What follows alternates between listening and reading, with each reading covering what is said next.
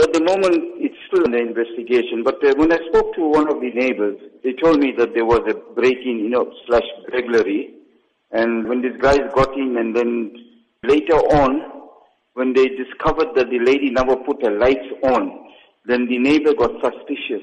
And then when he inquired, then I think her ex-husband came over, and then that's when they discovered that this lady was actually dead. They gagged her mouth, and then they tied her hands at the back.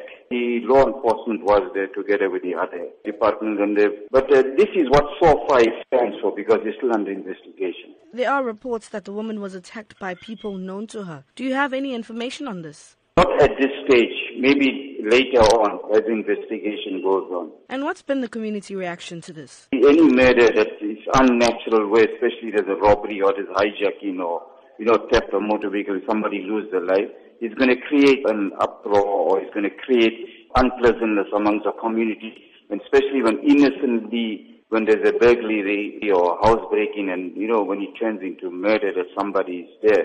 So obviously the community is not happy about it. And then the lady lived alone in the house, you see, not with family members.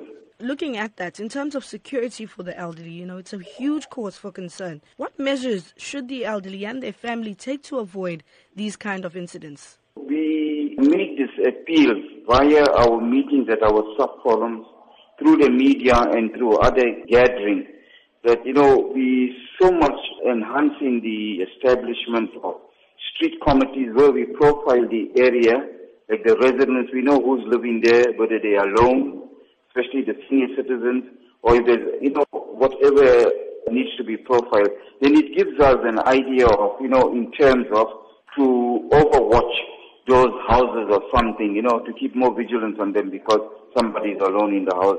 But then again, it boils down that I'm tired of commenting on, the apathy amongst our people, you see now. At the weekend, there were social media messages circulating of the hijacking of a lady, Siddhartha Balgobind. What can you tell us about this? It got us worried straight away, but also what has given us some hope that, the vehicle was recovered, she was recovered, and her family went and fetched her, and she was reunited with her family, and she's safe.